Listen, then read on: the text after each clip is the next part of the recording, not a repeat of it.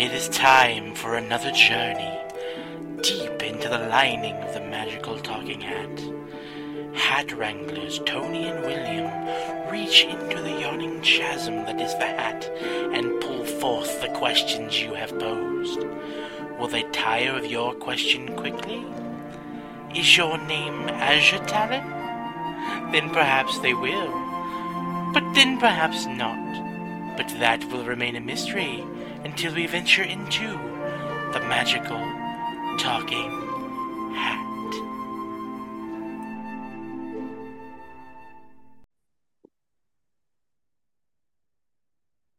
Happy New Year. It's 2024. I don't know about you. My 2024 feels very similar to my 2023 so far. So far. Yeah, me too. Pretty similar.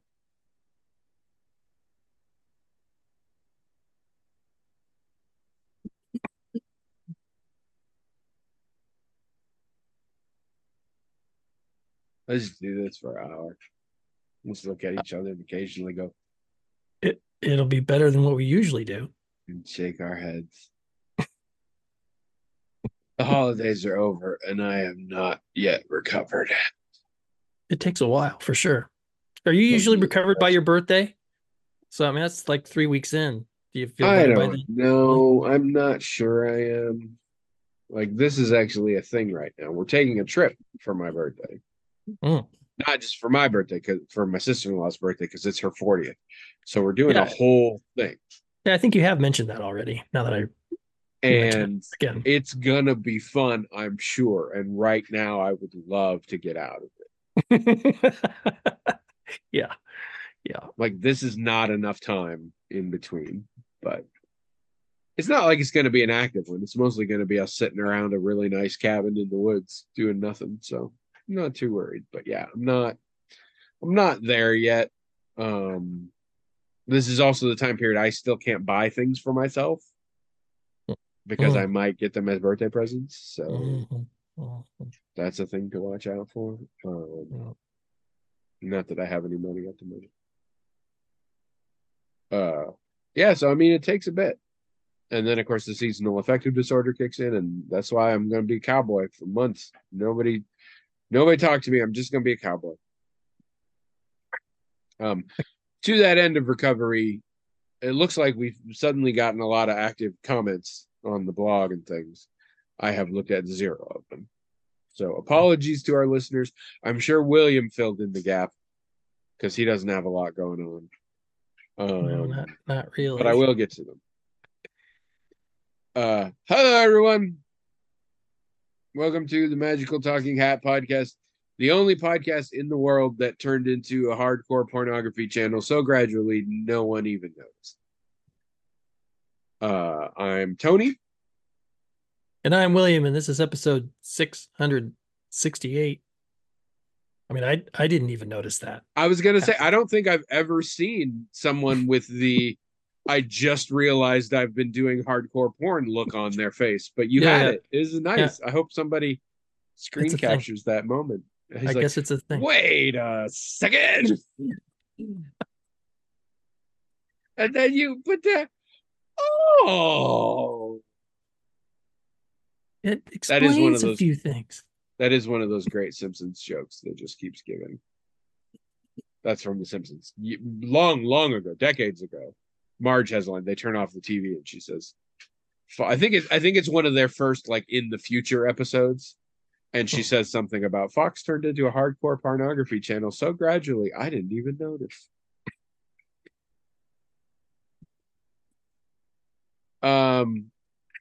For those of you just joining us, welcome 2024. This is part of our 13th year. This is our 13th calendar year of making this podcast, and we have learned nothing.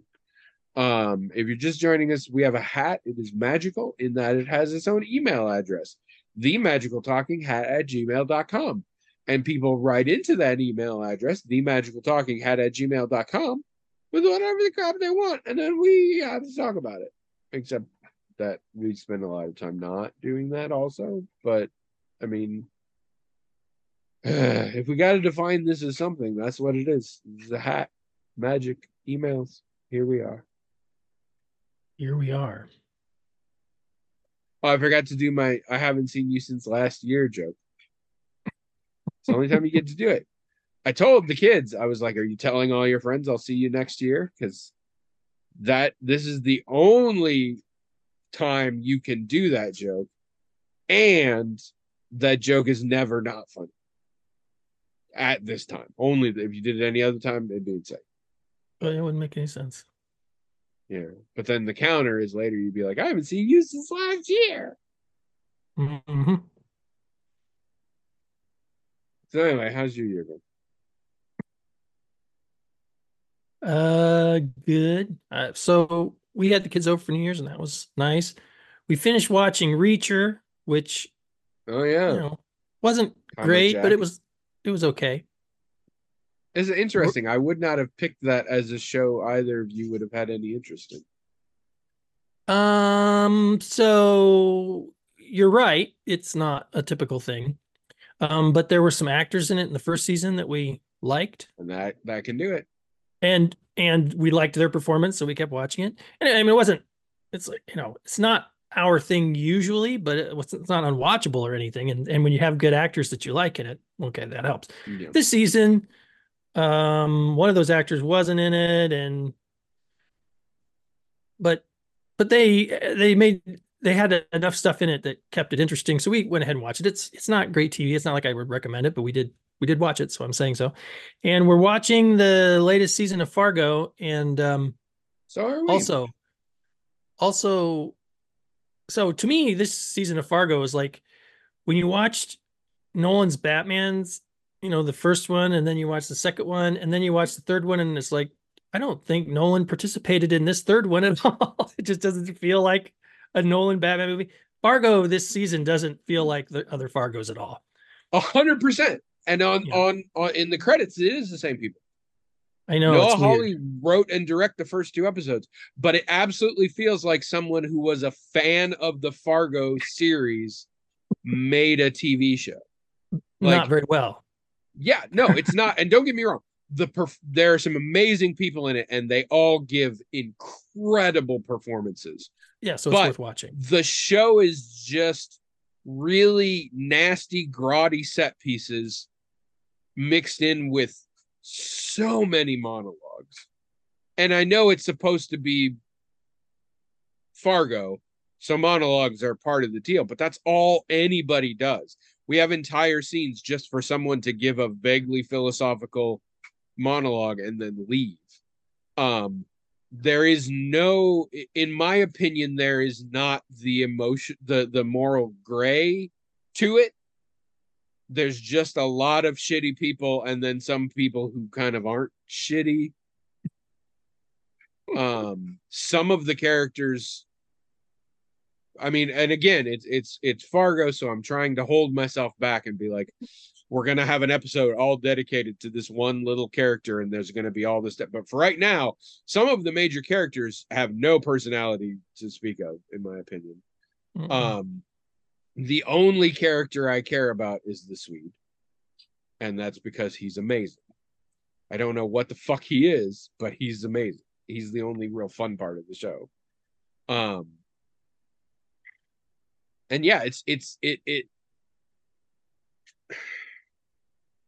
Fargo had to handle their outright villains very carefully.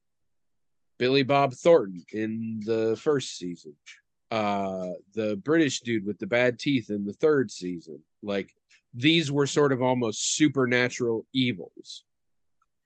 We have none of that here. We just have a lot of shitty people with some very hard on their sleeve life philosophies that I'm like, you're just an asshole. John Hamm being the best one, John Hamm's son being another one. I'm like, I am not interested in these characters. These are assholes. These are asshole misogynists. There's no depth. There's no complexity. They just suck. And they are some of the biggest characters in the show. Yeah, and they're over the top in a not very entertaining way. Not entertaining at all way. And Jennifer Jason Leigh's character just tells me somebody's really mad at capitalism, which I can relate to, but that's all that tells me. It's just I'm like I don't like anyone. I'm not interested in where this goes. If I wasn't watching it with Trish, I would probably stop watching it. It's not. We are not entirely caught up. We are, I believe, 5 episodes in. I didn't realize how many episodes it was. So I thought we were basically done. And then I'm like, oh, we only got 1 or 2 more. And then I looked and suddenly there were a bunch more. And I'm like, oh shit. The season's not done. So but yeah, I'm really unhappy for all that. I love the people. There's some really great people that I don't get to see enough that are doing amazing jobs. But no. Yeah, I think we're on the same page with that one. And we watched the latest season of Only Murders in the Building. Oh yeah. And it was really good. The first season was good.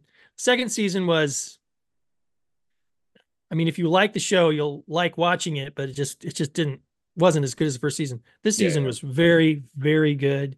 I always talk about Martin Short's performances in these things because to me, he's like it's just genius performances. Everyone else does a good job too, but I'm always impressed. If there's a really great scene, like you know, the scene's over and you're like, that was a perfectly made scene. It was written well, it was acted well, it was shot well. He's in it. And he's a big part of what made it perfect. I mean, I've always thought Martin Short was a good comedian and everything, but I've never been impressed with him particularly as an actor. But man, he's just knocking it out of the park. So yeah, I totally recommend watching that show in general. If the second season disappoints you a little, go ahead and watch the third one because I thought it was really good. Yeah, really good. But so yeah, but that because Abby was off last week, so we got to kind of catch up on a lot of stuff. Yeah, and we played a lot of Diablo also, so that was fun. So what about you? What did you do for the last week? Very little, and I liked it that way.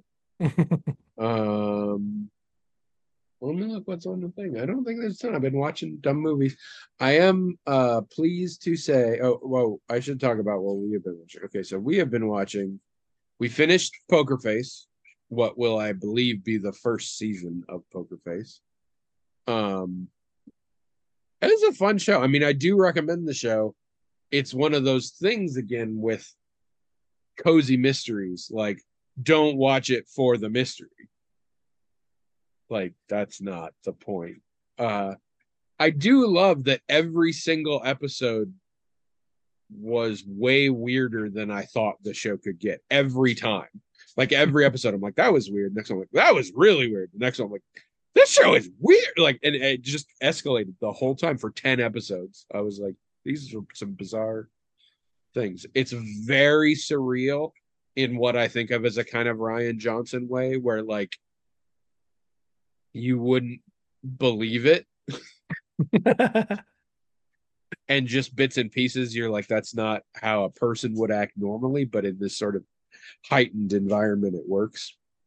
And I mean, Natasha Lyonne's rock star. I love her. She really is kind of a one note at this point, but I enjoy that note a great deal. So that's fun. And a bunch of big stars come on because it's only for like one episode. I'd say there's a spoiler because if you see a really famous celebrity in the list, you know they're going to be the murderer or the victim. But again, as we established, it's a how catch 'em, so you always figure that out pretty early. Yeah, so that's interesting because Columbo was that kind of thing. Yes. Like how catch 'em or whatever. And as I thought of that, I realized she shares a lot in common with him, really. It's like very much. Yeah. She doesn't say one more question, but she has a lot of moments that are very like that. Yeah. She's definitely giving big Columbo energy in a lot of Yeah. That's kind of cool. Yeah. Because we've seen like one or two and we liked them. I don't remember what interrupted our watching it. And we'll probably get back to it. Well, eventually. And they don't really hang together. There is an overarching story, and it does occasionally show up in places, but mostly it just means that this one character shows up at the end of an episode and you're like, oh, he's close. And then at the end of the season, it does resolve that story while very clearly setting up the way you can keep this going. And as far as I know, I mean, the strike has thrown everything out of whack. But as far as I know, it was very popular and is renewed for a second season. So I'm excited for that. But now we are on to the second season of After Party on Apple, which we really enjoyed the first season. We've only watched one episode, but it's good so far. Okay. It is a little bit scary. So Trish watched this show on Apple called Blackbird, and it is everything I hate about a television show. It is some really good actors doing a really awful story based on a true story. It's Taron Egerton as this guy who's a criminal of some kind that we don't hate him. I don't know. He probably robbed from rich people or whatever. Anyway, he ends up taking a plea deal where he goes into prison undercover to become friends with this guy who they're pretty sure raped and killed a lot of young girls. But they can't get him to admit, or he claimed to be crazy, or I don't know. For some reason, they can't convict him on a lot of these, and he'll probably get out of jail unless they can get more info. And so he goes in to do this. And it's awful. Even Trish, who watched the whole thing, was like, it's awful. It is mostly watching Taron Egerton in jail having conversations with this creepy guy with these giant sideburns and this weird high-pitched voice that sounds very effective and is very sort of whiny, just talking about creepy shit. And it's one of those, like, he's definitely guilty.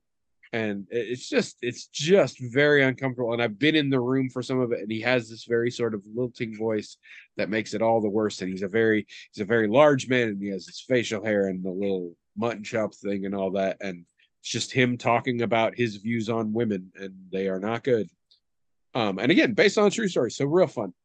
Anyway, point is, in After Party, one of the many, this murder is set at a wedding, a destination wedding kind of thing. And so all of the wedding attendants are around and all guests and everything. And one of them is an ex of the bride. And he's a very stereotype. He wears a fedora. He's always wearing suits, even when other people aren't. He's asking people if they're into cryptocurrency. He assumes he is much more attractive than other people think he is. And I was watching it. I'm like, this guy's cracking me up. And Trisha's like, that's the guy from Blackbird. Like, that's the guy with the mutton chops and everything. And I looked and I'm like, oh my God. So now I like hate him, but I'm also really impressed with his acting skills because this could not be a different role for him. But yeah, so After Party's fun. I hit what I think is an important milestone. I have finally watched the first 4 Hellraiser movies. Oh, interesting.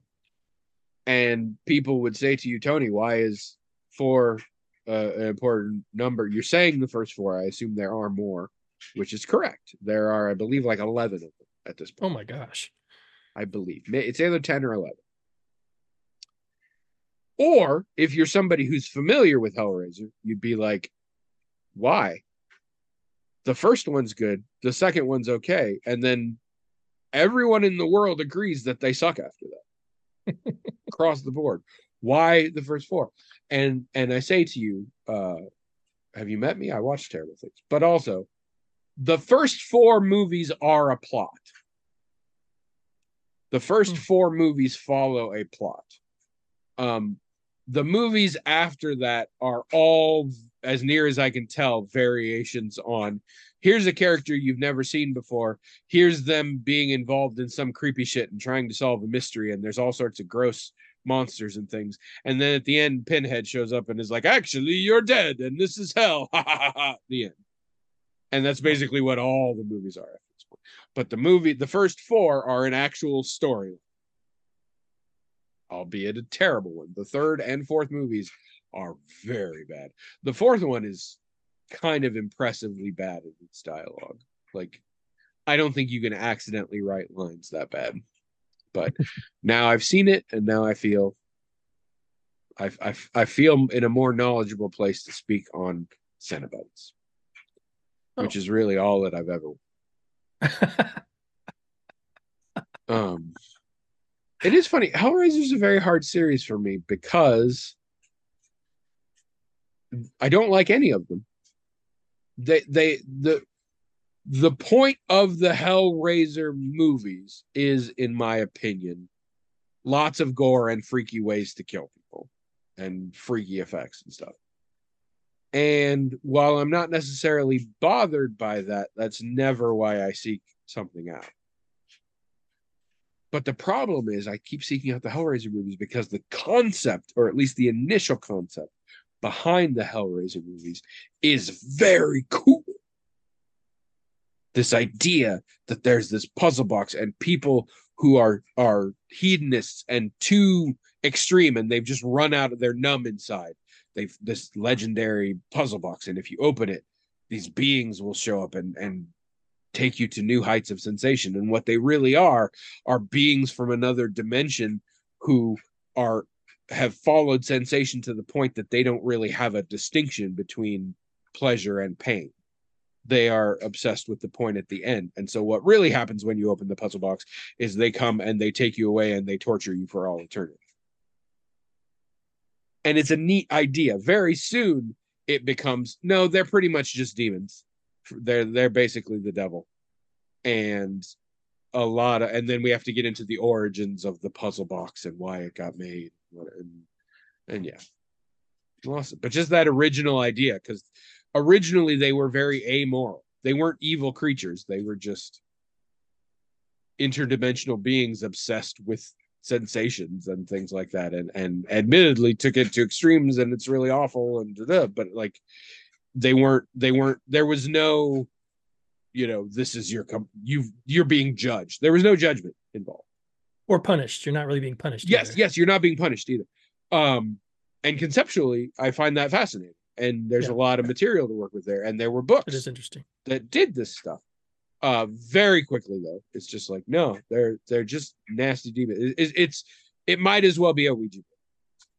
You Ouija boarded the bad guys, and they look cool. They look very cool, S&M, bloody, freaky stuff. But so I get very sad about those. Speaking of, though, I want to talk about a trope that has recently hit me. Near the end of a movie, any movie, take your pick, during the climactic battle, the villain says something along the lines of, "I can't die." And this is always immediately followed by them being killed. I mean, take your pick on what level. Why are villains saying this? / why are writers still writing this? Because without fail, if you say, "I cannot die, I am immortal," or Lord of the Rings, "I cannot be killed by a man," or whatever, they're always like, "You have no hope," and then immediately die.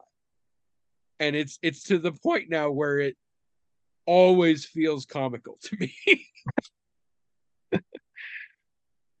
It's always like the villain accidentally just said Jumanji and is going to get sucked into, like, it's like, oh, you done fucked up now by bragging about your unkillability. It came up in the fourth Hellraiser again too. People were like, "I am eternal." I'm like, especially because I'm always like, how would you know? Like, I haven't been killed yet. / things have happened to me that should have killed me and didn't. Not the same as "I cannot die." Yeah. And a lot of villains that say it, I'm like, you don't, like, sometimes there are villains who like got the ancient power of the death god, blah blah blah, and with that comes the inability to die, but even then they usually get killed. But there's a lot of them that are just like, no, I just kind of assume at this point, I'm so badass, I've come back for sequels enough times that I'm just going to assume I'm important. And I don't understand it. Why do they keep saying it's not accurate. It's not. I made sure to watch Name of the Rose. You ever see Name of the Rose? With Sean Connery and yes, and Christian Slater. BB, Christian Slater, little tiny Christian Slater. Yeah, although he still got the "and" credit on it, which was weird. Because he hadn't really, that was like 2 years before Heathers. He wasn't much of anything yet. He'd done a few things, but he wasn't significant. every time I see that movie, I have very strongly different reactions to it. Hmm. There's a lot to that movie, which I actually think there's a lot to the book it's based off of, and there's actually not a lot to that movie. This time I was very keenly aware that there were a lot of parts that I'm like, this is not holding together very well. I'll bet in the book this made way more sense. But this time around, it was Trish pointed this out. It is an interesting portrait. So for those of you not familiar, Name of the Rose is William's all frozen up, so I'm just going to explain to the rest of you.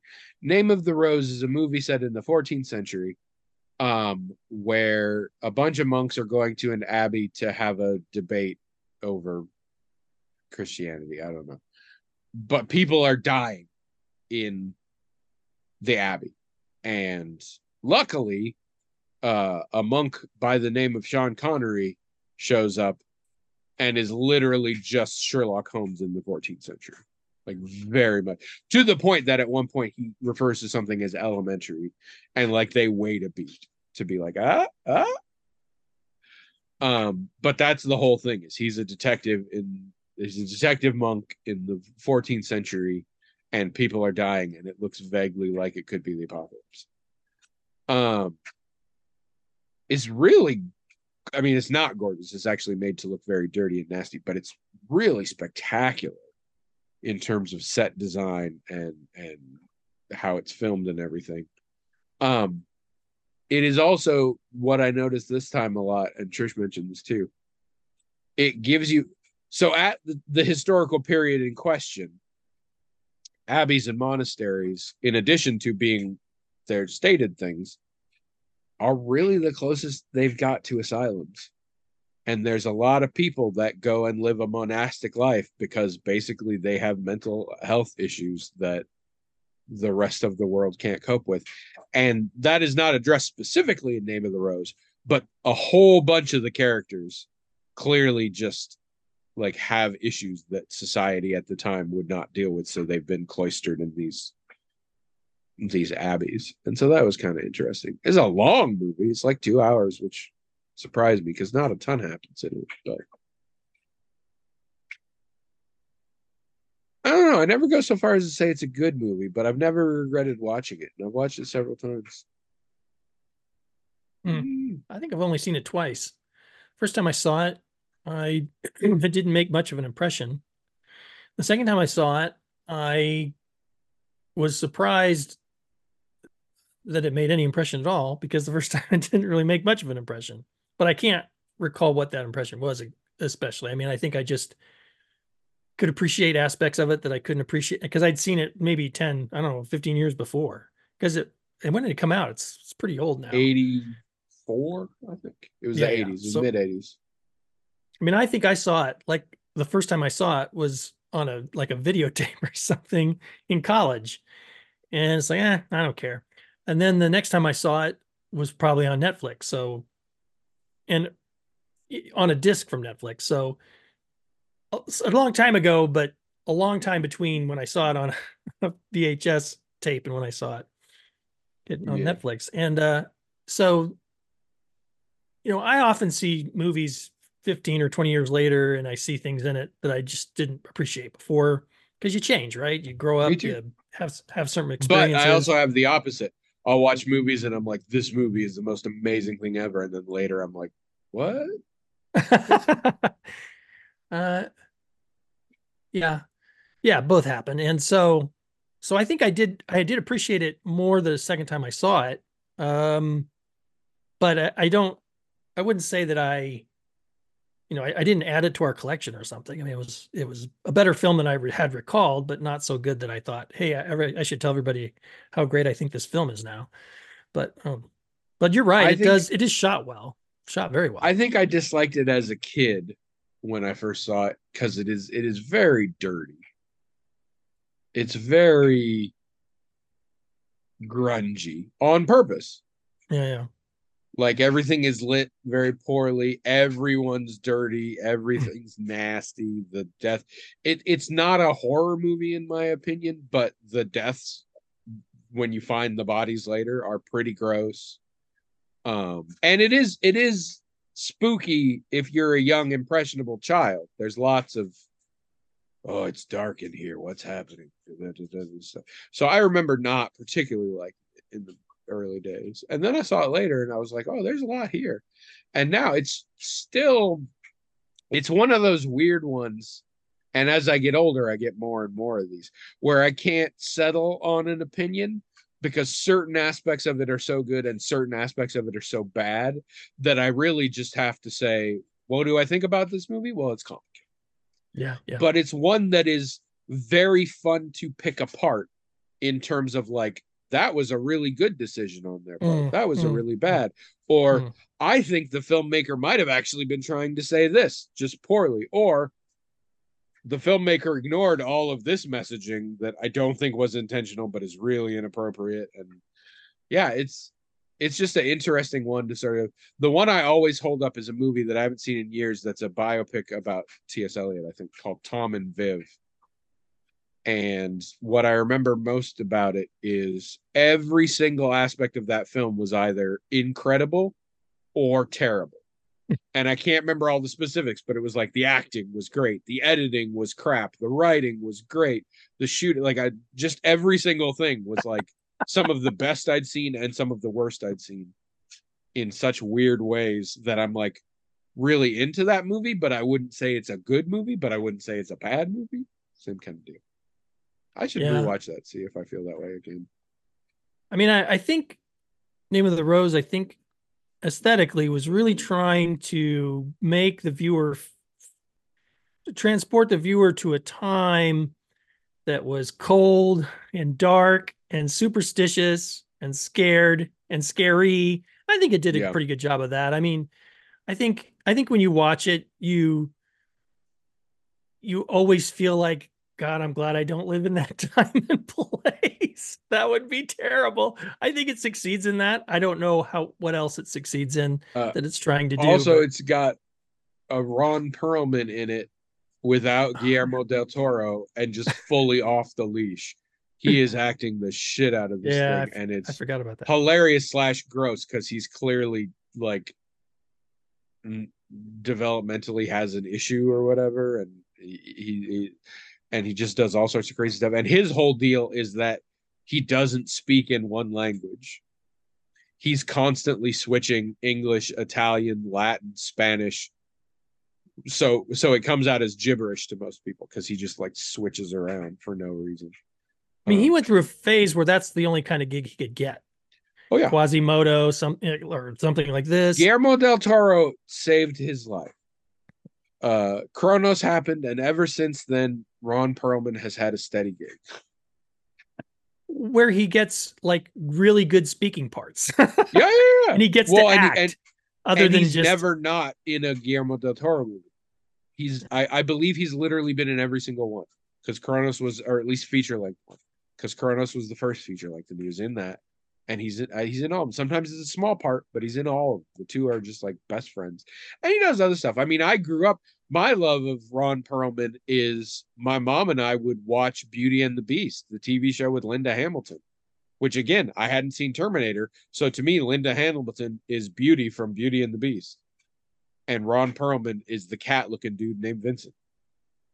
Because that was his beast, was he had long hair and he had kind of a cat muzzle. That was it.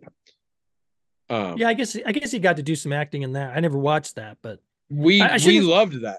I shouldn't say he doesn't act in these years later other things. He does. It's hard to play those parts, but I mean, act is in like a leading man type of acting where you get to really, I don't know, you know what I'm talking about, and they just didn't give him because I don't know, something about how he looks or his size or whatever. Yeah, I don't think he's considered leading man material. Yeah, he's gonna grunt, or he's gonna be a character that doesn't get to say very much, or is gonna be all in makeup or whatever. Like, okay, only good Hellboy. I love David Harbour, but very good Hellboy. He was a very good Hellboy. So yeah, but I don't want to diminish those other acting jobs because they're also difficult and hard and challenging. He was great in them, but. And to be fair, I love Ron Perlman. 80% of what he's in is pretty garbage. And it's not his fault necessarily. but just he's in crap, and it's fine. I like crap, but I'm not going to pretend that Ron Perlman should be getting any Oscars or anything. He delivers, though. I mean, I He think does. everything I've ever seen him in, he's he like, does what he's. yeah, But he is. I mean, he was in fucking Mutant Chronicles. Like he's in some really bad things.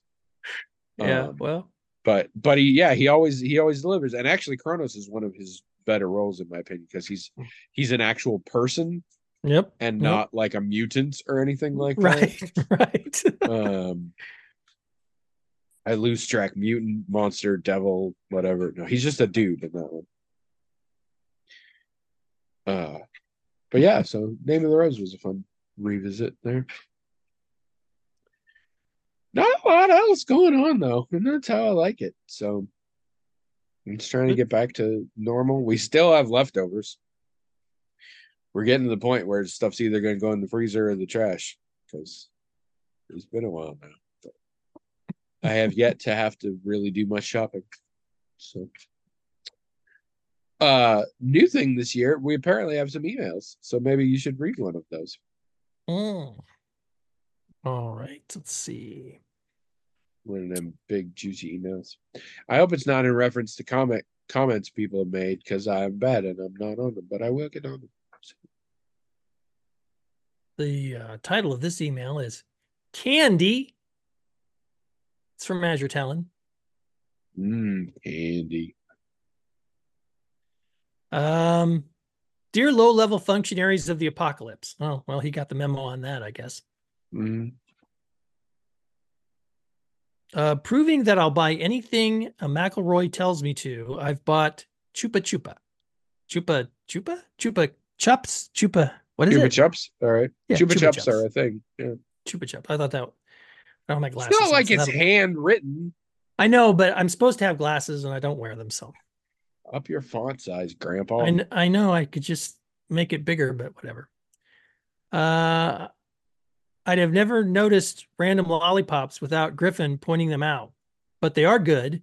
What other lesser known treats are hiding out there? Azure Talon totally listening to the answer on Raycons, which does not sponsor on Raycons. Nice. Does not sponsor this podcast. No. I mean, people advertise them all the time. So they do. That doesn't necessarily mean they're good. And to be fair, they stick into your ear, so I don't want them. But people do advertise them a lot. For those of you not in the loop, which is apparently also Azure Talon. So in the US, we have a sucker called Dum Dums. I'm looking for some sort of acknowledgement from you that you've heard of Dum Dums. Well, yes, I've heard of them. They're also a very popular thing for like doctors' offices or banks to have for the kids to grab because they're very small and they're very cheap. Dum Dums. Yeah, and tasty. I love Dum Dums. I believe they are unique to the U.S. Oh, I have never seen them outside the U.S. or heard of anybody. Chupa Chups are essentially Dum Dums in the rest of the world. Oh, okay. And I don't know how much of the rest of the world, but I do know that they are commonly known and accepted by everyone in both Mexico and the UK. So to me, that's probably a pretty broad spectrum. Canada too, I suppose. I don't know for sure. Don't know. I try not to talk to them. And I like them, but to me, they're basically Dum Dums. Okay, well, I've never had them. And my favorite Dum Dums are the mystery flavors. So,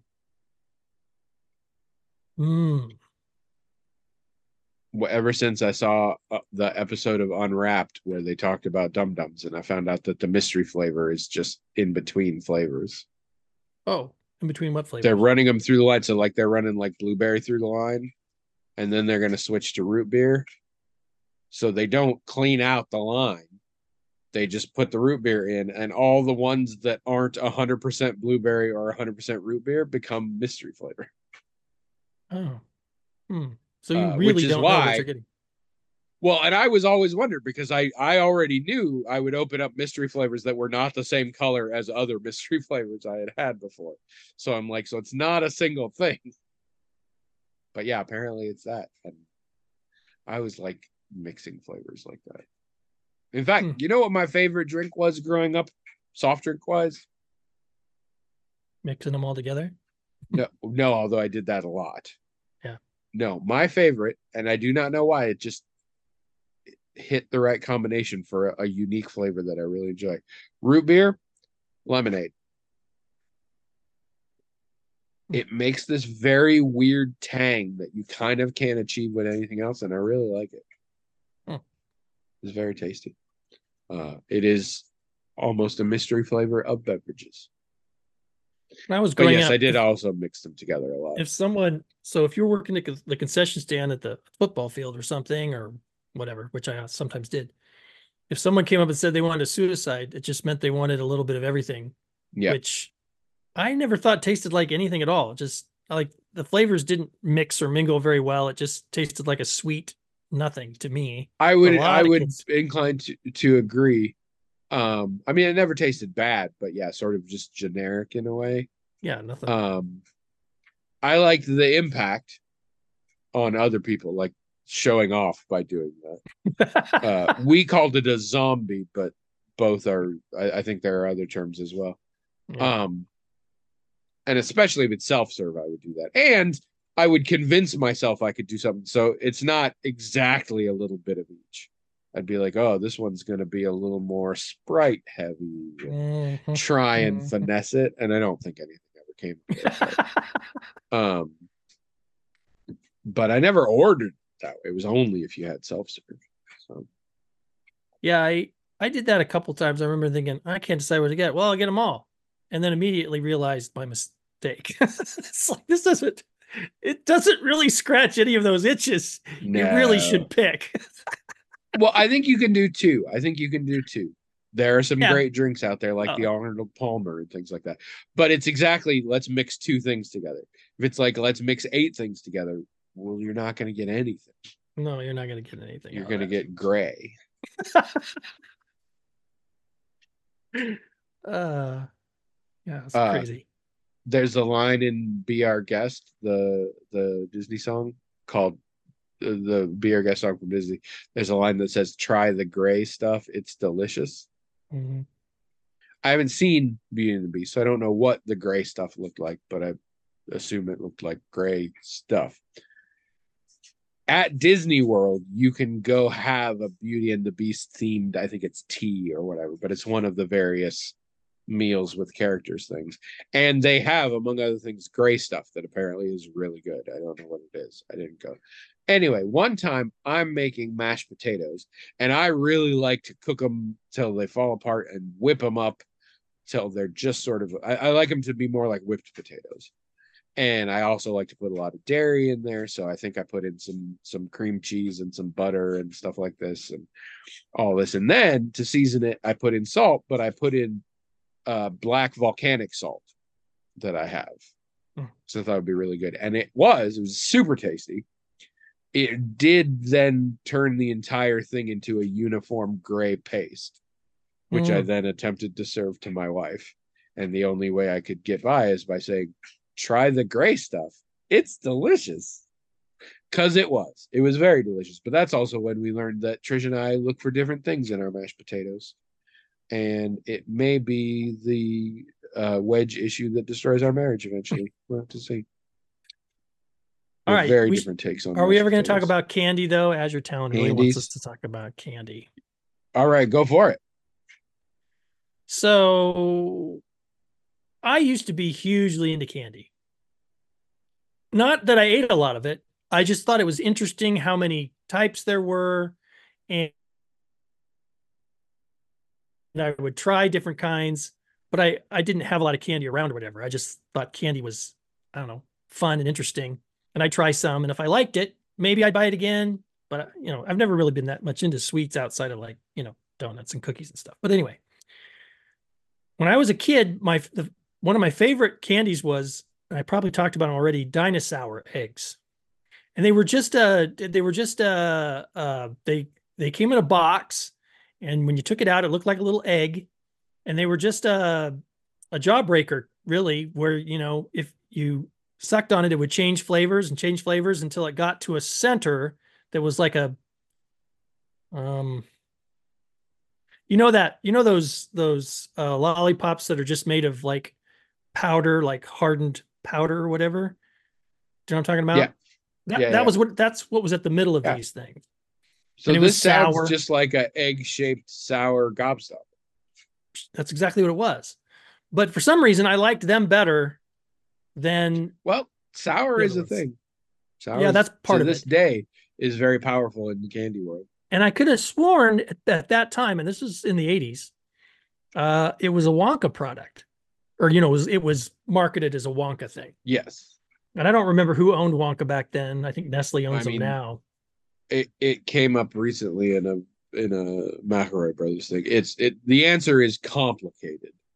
Wonka has been owned by a variety of people, and the products that were in the Wonka line have been split in some cases, and so some things are different.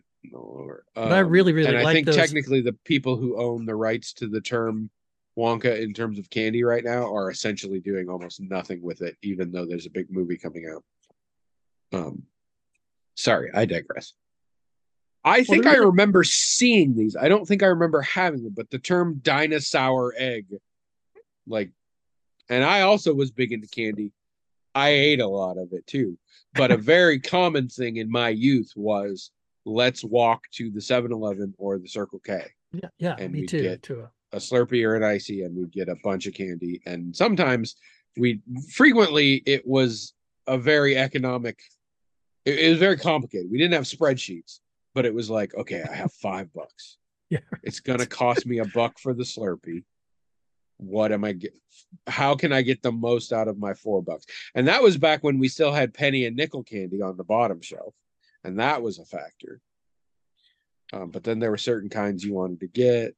well, my high school was just a half a block away from a store um, that was that was on the square, was on Melcher Square, and it was still an old fashioned store with wood floors and a candy counter with the glass, and you could look in there and point to the guy, tell him what you wanted.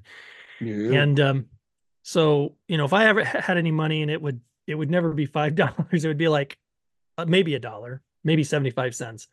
I would go there and just get really one thing, maybe two, and they had all kinds of they didn't just have the stuff you could find, because Casey's was catty corner from there. You could find everything there, Snickers, Butterfinger, but there was some sort of unique candies that they had that you couldn't You get. said Butterfinger butt.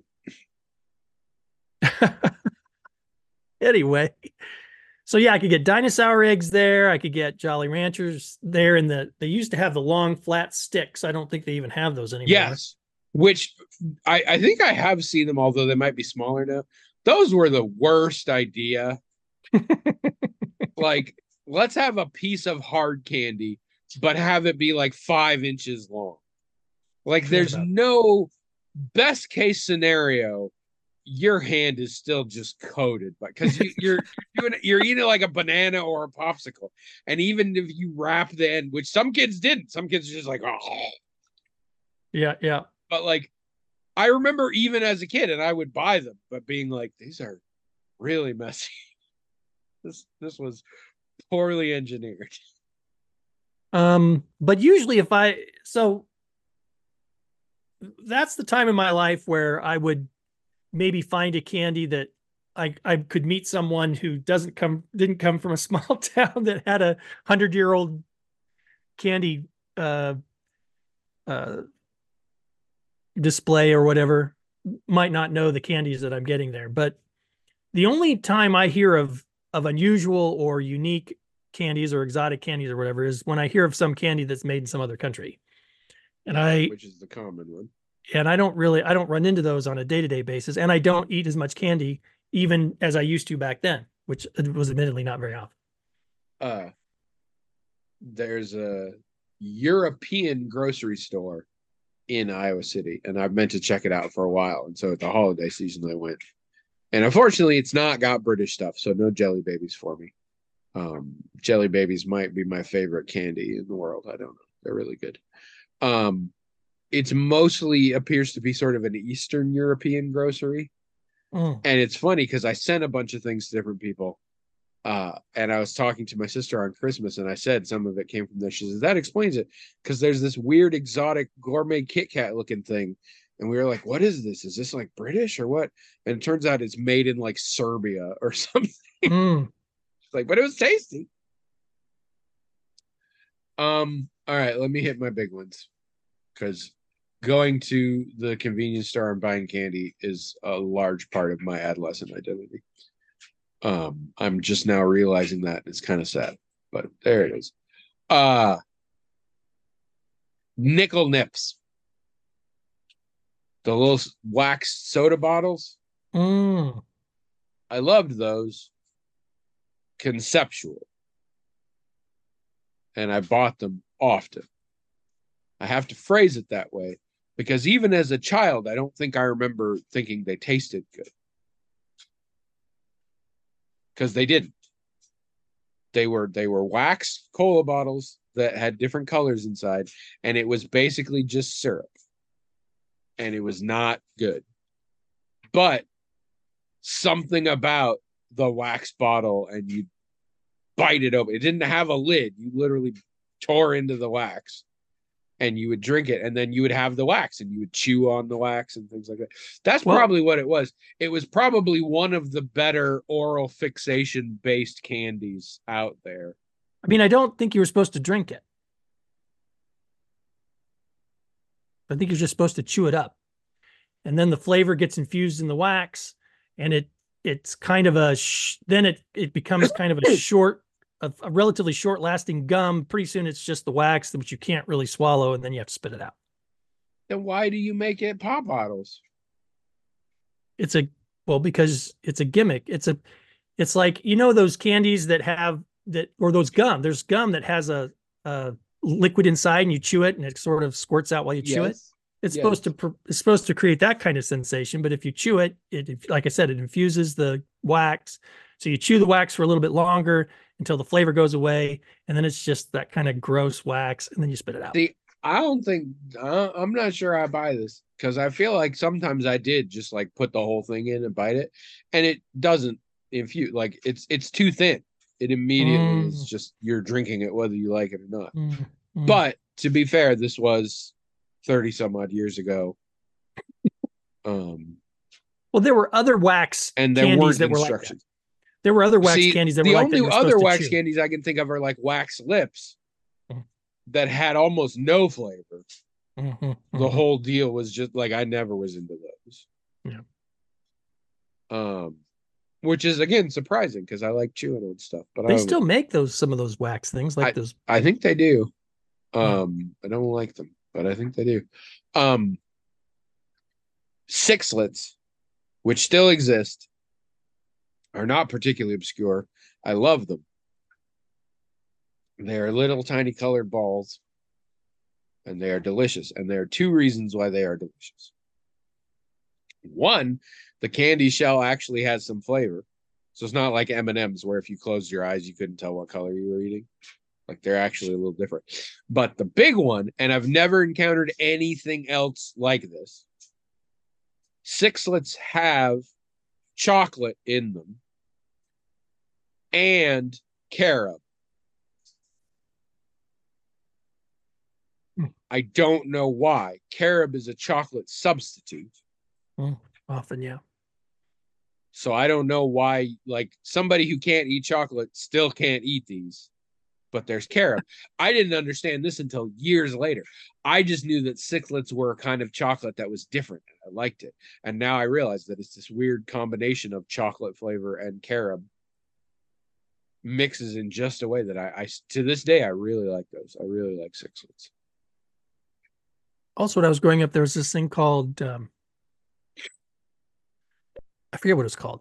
It came in a package where you had this sweetened powder, and then there was this other white chalk-like thing, and you'd dip in several names based on region and based on the brand versus the product. But the two terms that will potentially ring a bell to you are either Lickamade or Fun Dip. Fun Dip, I think it was here, maybe. Yeah. Yes. Loved these. So then we started taking Kool-Aid packs.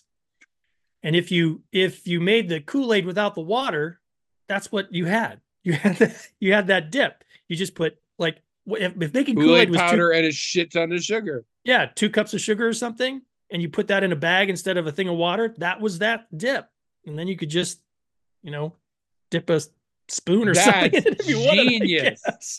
That's genius. So I love that. We just made our own, but we didn't have a candy thing to dip it in. But yeah, but also those were nothing. Well, those tasted like vanilla. So then you had the pixie stick is what you had. You had pixie stick filling is what you had, and so you can just eat it, which we did sometimes.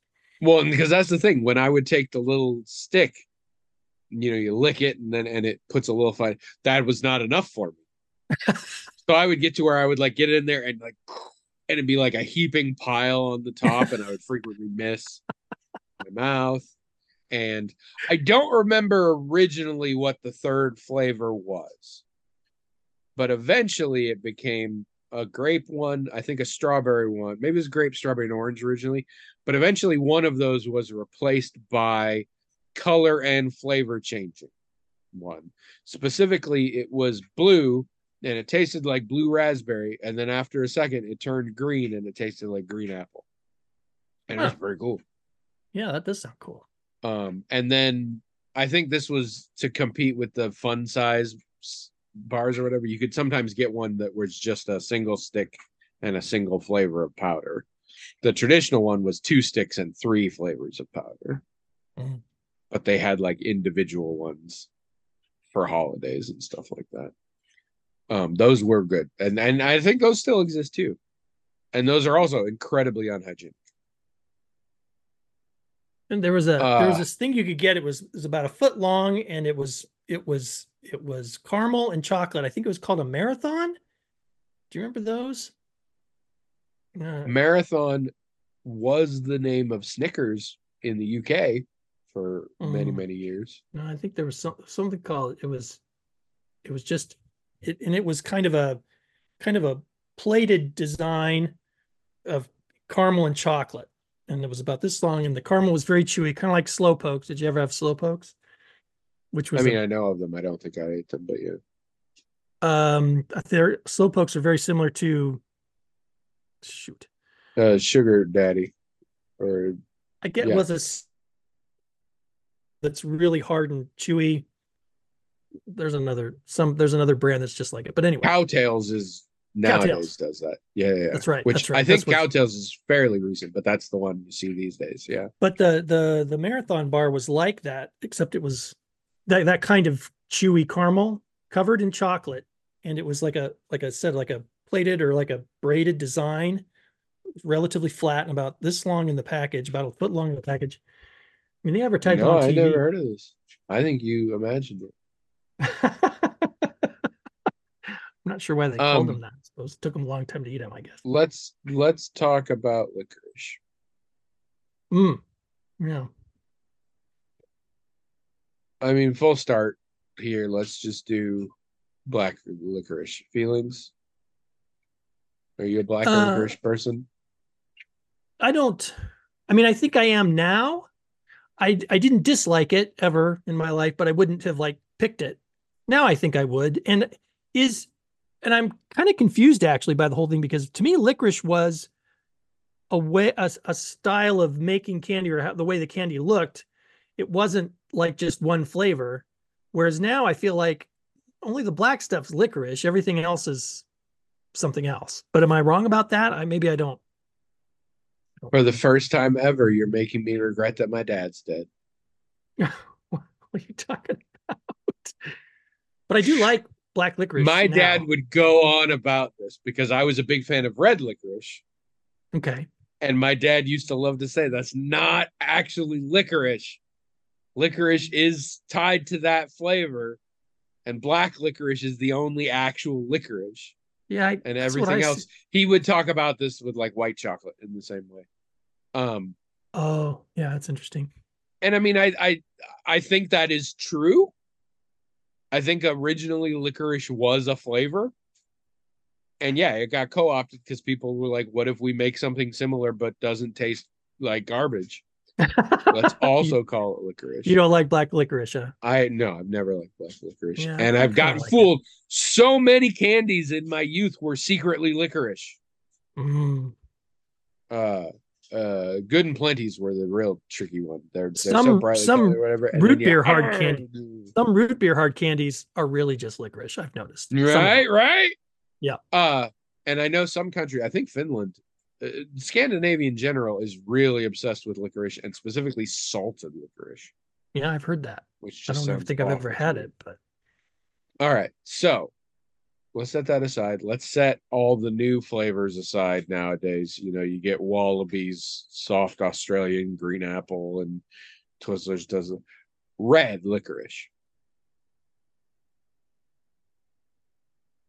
Twizzlers or red vines?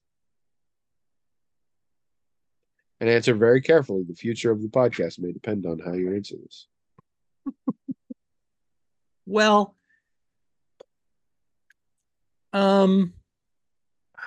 see, I'm not a big fan of red licorice anyway.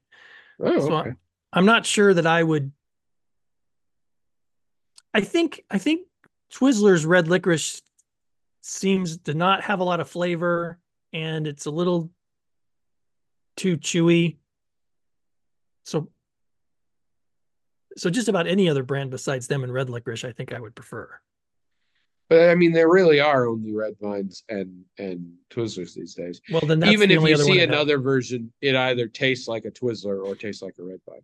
Sure. Because I mean, good on you. I shall allow you to live. Because that is the correct answer. There weren't Twizzlers when I grew up. I mean, there probably were, but that was not. If you had licorice, you had to. And what was very common that you could buy in like concession stands and stuff like that is a rope of red licorice. Like and in Wayne's World. Very possibly. I haven't seen it, but very possibly. And it was about a foot long. And it wasn't like a red vine in terms of texture. It didn't have a hole in the middle. It was a very solid piece of licorice. But I would say the flavor was similar to red vine.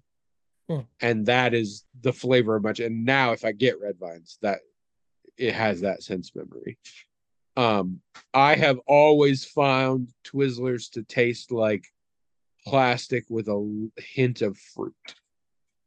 Yeah, me too. Like I on rare occasion have eaten them because that's the thing. They're winning.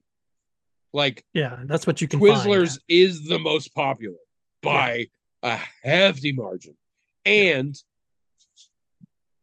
I don't blame people because if you didn't, red vines have a very specific sort of flavor. And if you didn't like that flavor, that would be terrible. And it's very different from Twizzlers. So I don't necessarily blame anyone. But to me, it just tastes like plastic. And I have them every once in a while because everybody else loves them. So like when we go to Virginia Beach, there's always Twizzlers in there. And every once in a while I grab one and like, maybe I'll try again. And there are variations.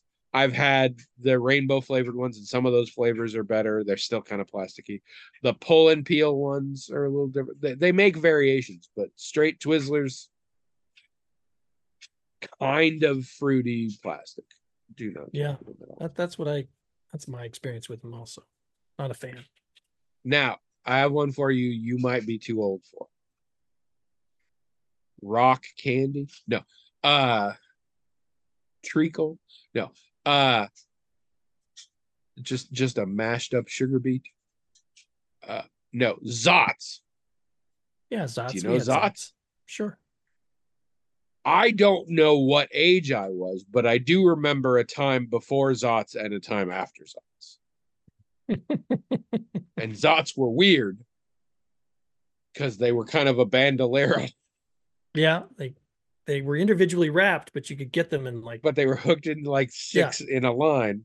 That's right. And I think they said like fizzing candy or exploding candy or something. Yep. We were like, what the hell? So we got them and we put them in our mouth. It's just a hard candy. It's not bad hard candy. They were tasty. And we're walking home and I don't remember which one of us, but one of my friends was like, oh my God. And we're like, what? Like, it just broke in my mouth. And then it became an obsession. Yeah, So Zots for are a while we fun. were getting They're Zots good. and like trying to suck the stuff out or like see how long you could go before you hit the middle because it was this big sour thing inside that fizzed. Hmm. And I thought those were the most fun things for a long time. I kind of forgot about those. Yeah, that's what this is all about. This is the joy that Azure Talon has brought us. So Butterfinger butt.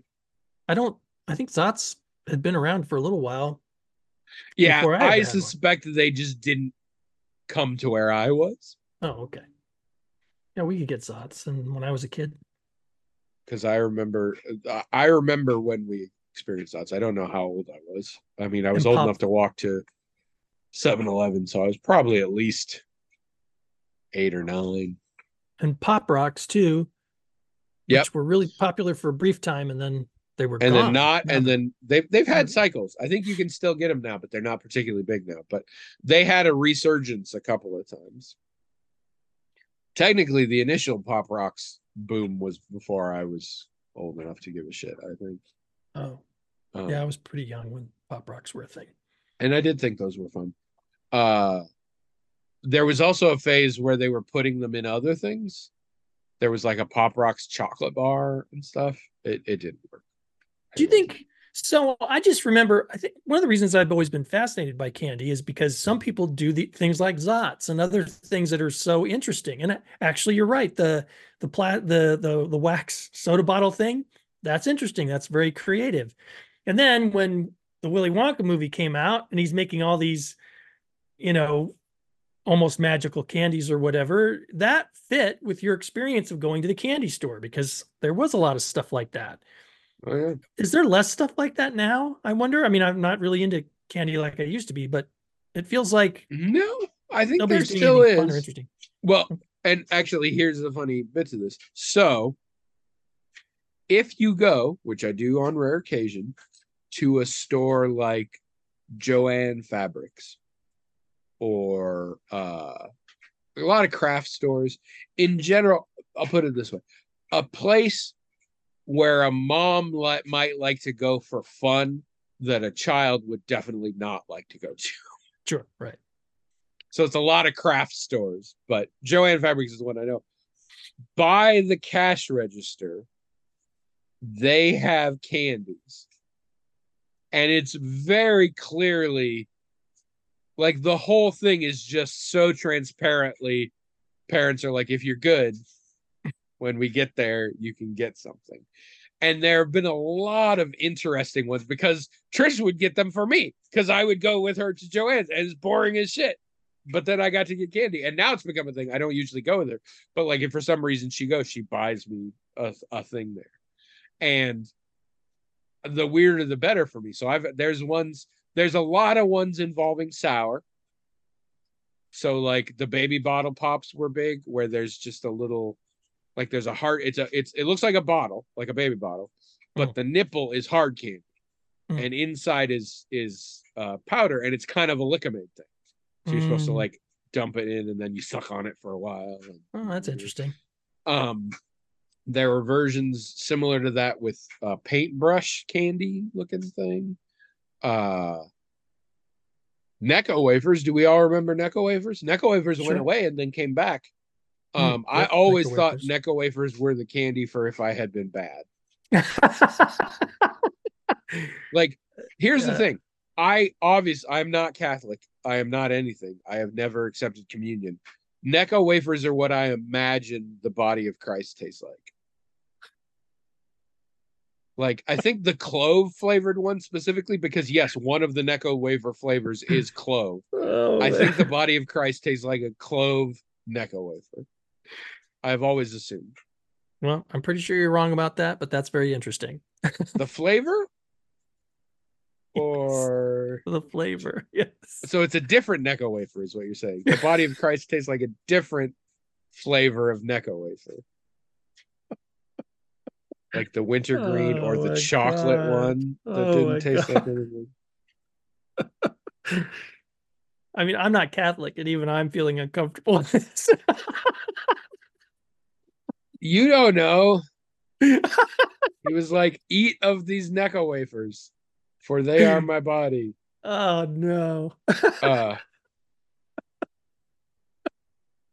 on Mock the Week years ago, James Acaster did it was things you wouldn't read in the Bible.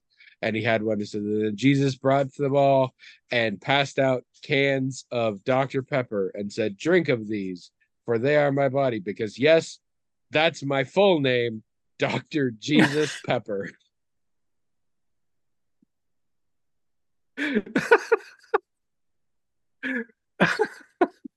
So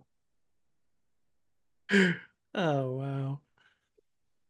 That's pretty good. we watched a weird ass show last night on Hulu called Drag Me to Dinner. Hmm. Let me paint you a picture. Okay. Neil Patrick Harris, Mhm. his husband, David Burka, who I always thought of as just a pretty face on the E Network, but apparently does cooking. I don't know. I don't know either. Murray Hill, who is an actor we have just discovered in Somebody Somewhere, who is like if an old vaudeville man just came to life in 2023. He's amazing. I also think he's trans, but whatever. Um, some famous drag queen I've never heard of, and an actress who has shown up in Murderville. And do you remember the lady who was dating Hank Azaria in Hello Tomorrow? Yes. Is her. Oh, So she's these good. people She's really good. are just on a TV show. Hmm. And each episode they bring in two pairs of drag queens. And they have a set amount of time to turn a blank empty living room into a party. And then all of those people I mentioned go to each party and judge them. And then somebody wins a golden cheese grater at the end. It's a reality show. And it's a reality show about making a fun dinner party, but you're drag queens. I enjoyed it. I don't. I have to dance around this very quickly. I love drag as an art form and an entertainment form. And I am very into the expression people can do and playing around with their gender via drag. It's great. I have some drag queens that I'm really fans of. I think they're wonderful.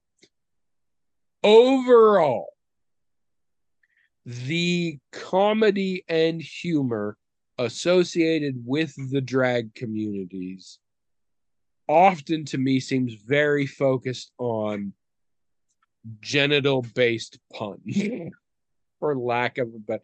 It's a lot of puns about naughty bits.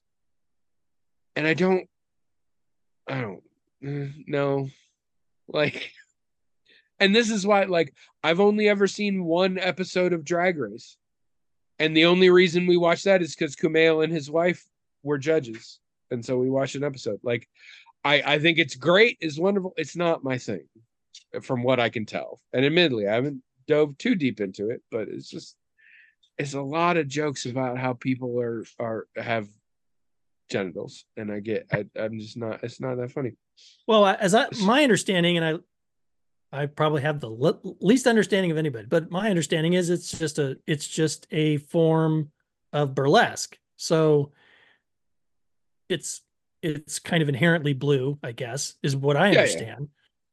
So, I mean, what you're saying seems to Yes. track what my You also understanding could is. argue it's a form of stand up in a lot. It's a very sort of multi hyphenate kind of thing. A Sure, sure, lot sure. of drag queens now have tours, and in the tours they do stand up, they do some songs, they do some set pieces, variety stuff. Sure. But yeah. No, you're very in that, and so it is overall not my thing. In terms of the content, like I love drag queen, and again, I think we recently talked about how there was the drag queen. Brendan Lee Mulligan ran some drag queens through D&D for the first time, and that was a great time. I had a great time with that. It was wonderful. But I don't really care about this, so I wasn't really interested. But Trish kind of made me watch it, and I don't understand how much this matches up with like other shows of this type. But I came out of it thinking it was a real fun time, and I don't think Trish did. It is very open about its awkwardness. Like, things just go wrong and it just happens. And there's lots of times with people being like, I don't even understand what's going on right now. And I don't know. I found that really fun. It is very much a little goes a long way. I think we will wait a while to watch another episode. Kind of, you know, there's a lot of shows like Nailed It, Is It Cake? Netflix has a ton of these shows that are real fun to watch, like one episode every week or so.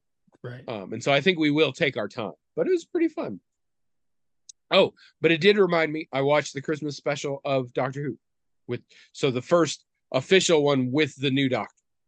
Oh, yeah, we haven't seen that.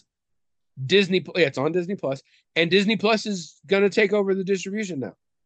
So in spring, when the new season starts, it's just on Disney Plus, which I'm excited about because I usually had to wait like a year for it to show up on Max because I don't have BBC America or anything. So I'm kind of excited about that. We did too, yeah. I am really curious to see how this new Doctor goes. He is very different. He is quite young. He is giving off a ton of queer energy, which, to be fair, the actor is queer. But like, he literally, the outfit we saw him in to begin with was an actual. He's a young black man, and he was dressed in what we in America would call a wife beater vest and a kilt, and dancing with a bunch of guys on the dance floor, and like that was his introduction. It was so incredibly not a Doctor Who moment. And things he's called, like he's very physical. There's a whole scene where he's like essentially running along rooftops beside somebody while having banter. And he's literally like, I'm sure they had stuff, but he's vaulting things himself. He's very emotional in a way that I'm really enjoying. I don't know. He just feels very different. He feels very young and very queer in a way that none of the other Doctors have felt to me. And I'm very excited for that. Also, his companion so far seems really cool. They have done a few things. This is the problem when you're dealing with a TV show that's been on the air for 60 years. How many different ways can the Doctor bump into a new, generally speaking, young woman and have her accidentally find out he's a time travel and have her decide she wants to go with him time travel? Like, there's only so many, but they kind of mixed it up this time in a way that I kind of enjoyed. So no, I am excited for that. So, but yeah, go check out the special. It's pretty fun. It's also got some good visual effects. It's got some really good practical effects that I enjoy. So good. Yeah, we're over time now. I don't know why I'm avoiding. I think I probably have some dishes. I don't know, something. That's what this podcast has always been for me, is 13 years of getting out of my chores. Ironically, by doing a bunch of extra work. But if you'd like to join us in 2024, write in themagicaltalkinghat@gmail.com and tell us all of your 2024 observations or concerns or hopes or dreams or manifestos. Also, go to the blog, magicaltalkinghat.com, and comment. William doesn't pay attention. I usually do. I'm just, I'll get to it soon, I promise. Please don't leave. Also, listen next week. We will do this again. And the week after that, and I mean, it's going to keep going like this. So, enjoy it, or no, just enjoy it. No other options. Yet another mystery solved by the hosts of the Magical Talking Hat. Do you have a question that begs to be answered? Then please write the hat at themagicaltalkinghat@gmail.com. That's themagicaltalkinghat@gmail.com. Also, visit the hat at themagicaltalkinghat.com. The music for this episode was provided by Kevin MacLeod of Incompetech.com.